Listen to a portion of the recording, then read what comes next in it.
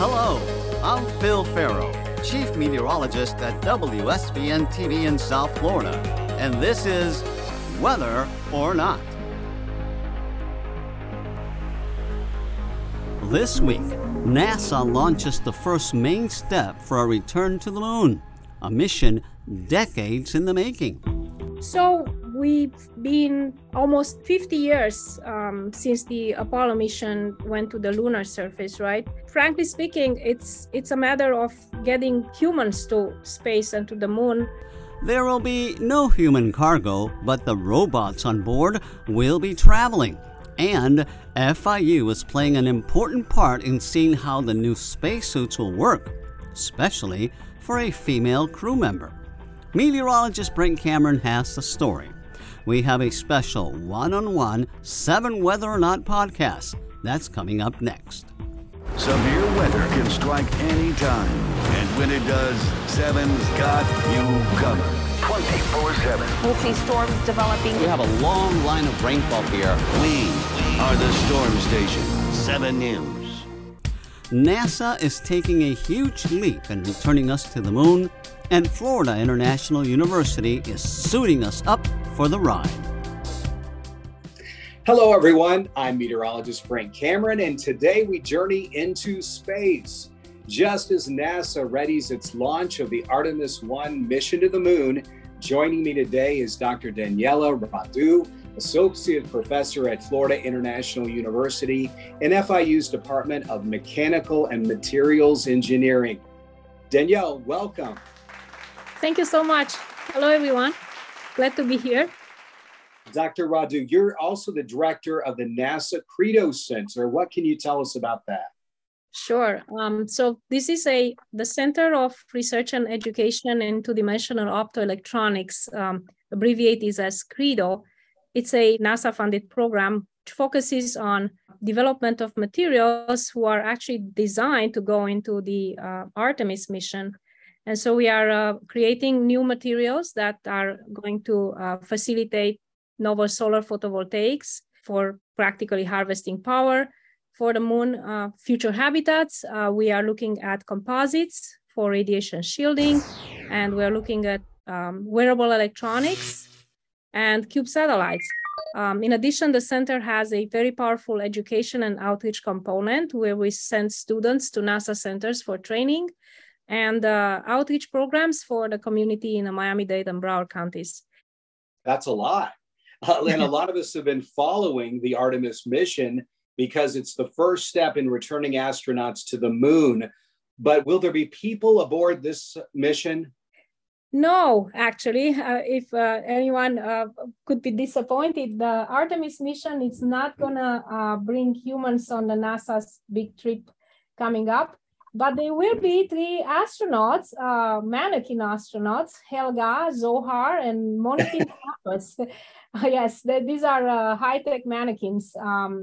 Or should we call them moonikins? Moonikins, right. That's the term for human models that they have in this scientific endeavor. Basically, they are filled with sensors. They will test the human body response to space travel. As you probably know, we are planning, obviously, to send the first woman and the first person of color to the moon.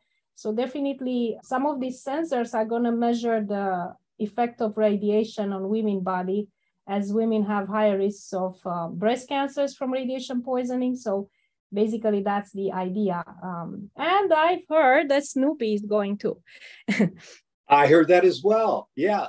Well, all this is really exciting, but it seems to be challenging too. And just getting this mission off the ground. Doctor, why is it taking so long? There have been delay after delay already. Well, I guess we are thinking about the delays in 2022, right? But on the other hand, if you think about the planning for the Artemis mission, that started actually in 2017 with the originally scheduled date for 2021, late 2021 launch. But then if you think about the SLS, which is the rocket carrying the Orion spacecraft in this mission, that has been developed since 2011. And so by Congress was originally required to launch in 2016, and the array of delays pushed it to late 2022. Now, if we think about this year, the designated launching date was delayed due to the fuel that we are using for the SLS rockets, and that is extremely cold liquid hydrogen. And, NASA chooses hydrogen in contrast with commercial private spaceflight firms like SpaceX and Blue Origin. NASA chooses hydrogen as their focus is on getting the mission going rather than reusing the launching systems. So the problem with the hydrogen is that at that temperature, when hydrogen is liquid, unfortunately, it's way below the room temperature and can react with metal surfaces. And that can often act as a catalyst to break the hydrogen molecule bond. And unfortunately, that causes both the metal to become more brittle and the hydrogen to diffuse out. So, there is a threshold where this still is okay. There is a tolerable amount of leakage, but then that was not acceptable. And that's the reason we have these delays. But there's also the weather component too. A lot of things have to work in favor to make this flight actually happen, doesn't it? Appear to be the case. We expected a hit from Hurricane Ian, right? So that was part of the delays as well. Dr. Radu, I'm sure there's a lot of objections for this important project. Can you give us some idea of some of the main goals for the Artemis spaceflight? So we've been almost 50 years since the Apollo mission went to the lunar surface, right? Frankly speaking, it's a matter of getting humans to space and to the moon, in a way, to Mars. And so I think the main challenge there is the safety component. But even if you think about the commitment here, is that we basically want to take this stepwise, so that in the very first stage, Artemis 1, it's going to be a non-crew test, right? So that we're going to learn a lot. Artemis 2 is going to be the first crew test flight, and that's scheduled for 2024 after we learn and analyze all the data collected from the first mission. Then we have the Artemis 3, which is a crewed lunar landing finally. And then we have plans for Artemis 4 and 5 and all the way to the 8. How long, how many years will this stretch out with these Artemis missions? So I can tell you that the Artemis 4 is scheduled for 2027, but it's limited, or depending, if you want, on the support mission for a human landing system. So in order to have the lunar landing, per se, the mission has to first is depending on the human landing system prior to the launching of the final Artemis 3 for the lunar landing. So that is planned for 2025. Wow. So Dr. Radu, getting back to the first and the initial Artemis 1, how is this actually going to work? Once it launches, will it actually land on the moon?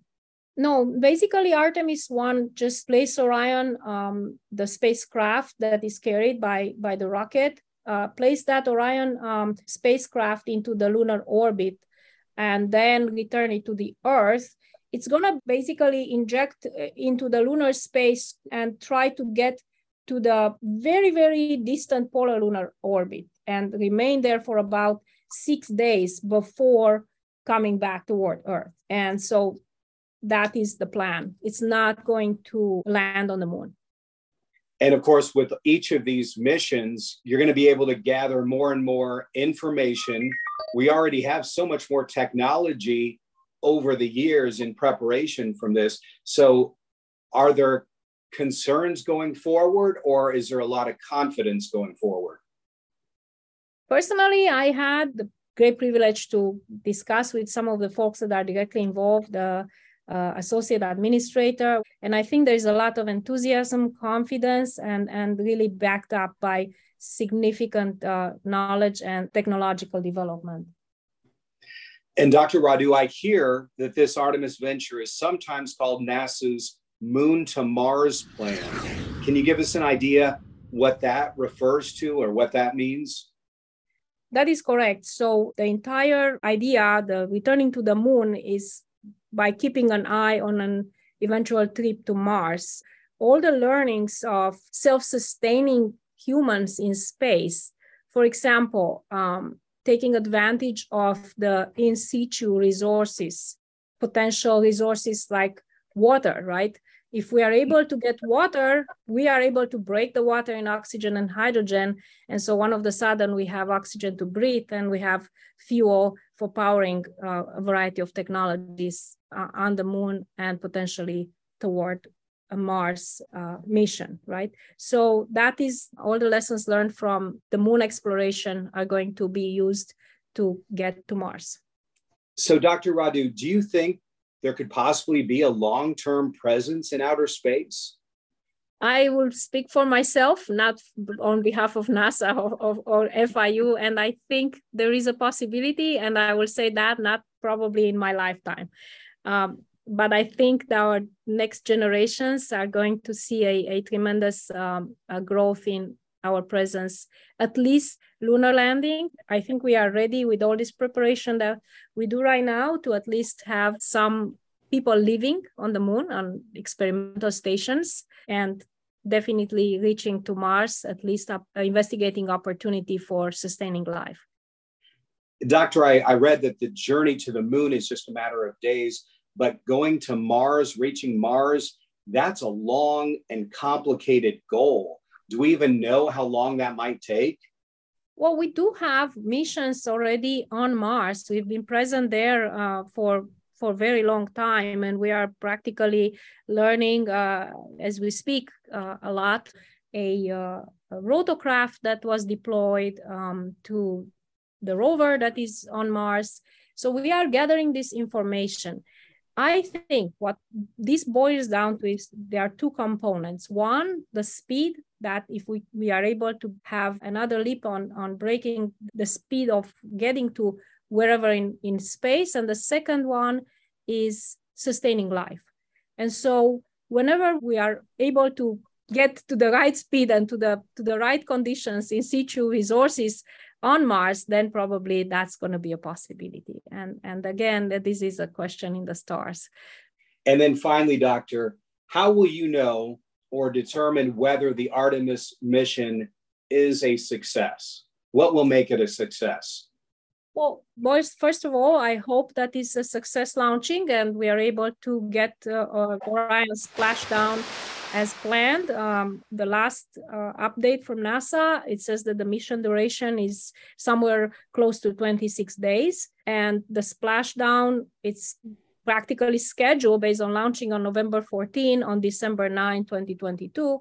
And so we will know, based on information that we gather, the safety inside the aircraft based on what the sensors data are going to tell us for the astronauts, Helga, Zohar, and Munikin campus, so and Snoopy. So all this information will make the mission a success. The fact that will facilitate Artemis 2, that is going to be the important question to ask.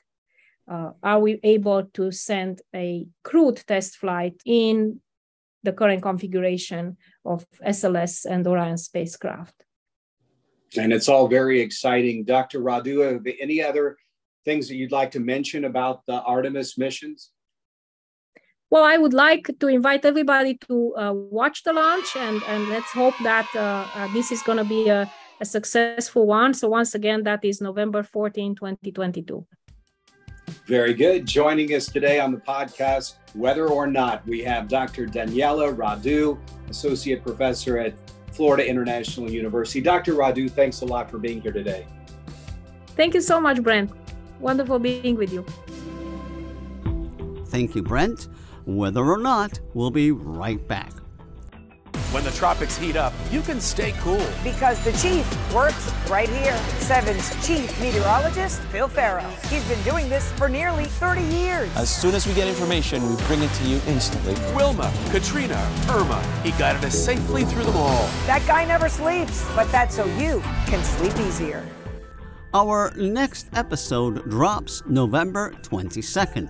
If you have a question, comment, or suggestion, please send us an email at wxpodcast@wsvn.com. Thank you for joining us. This podcast is produced by the 7 Weather Team. Original music by Chris Crane, with technical support by Stephen Sejas. Thank you for listening to Weather or Not.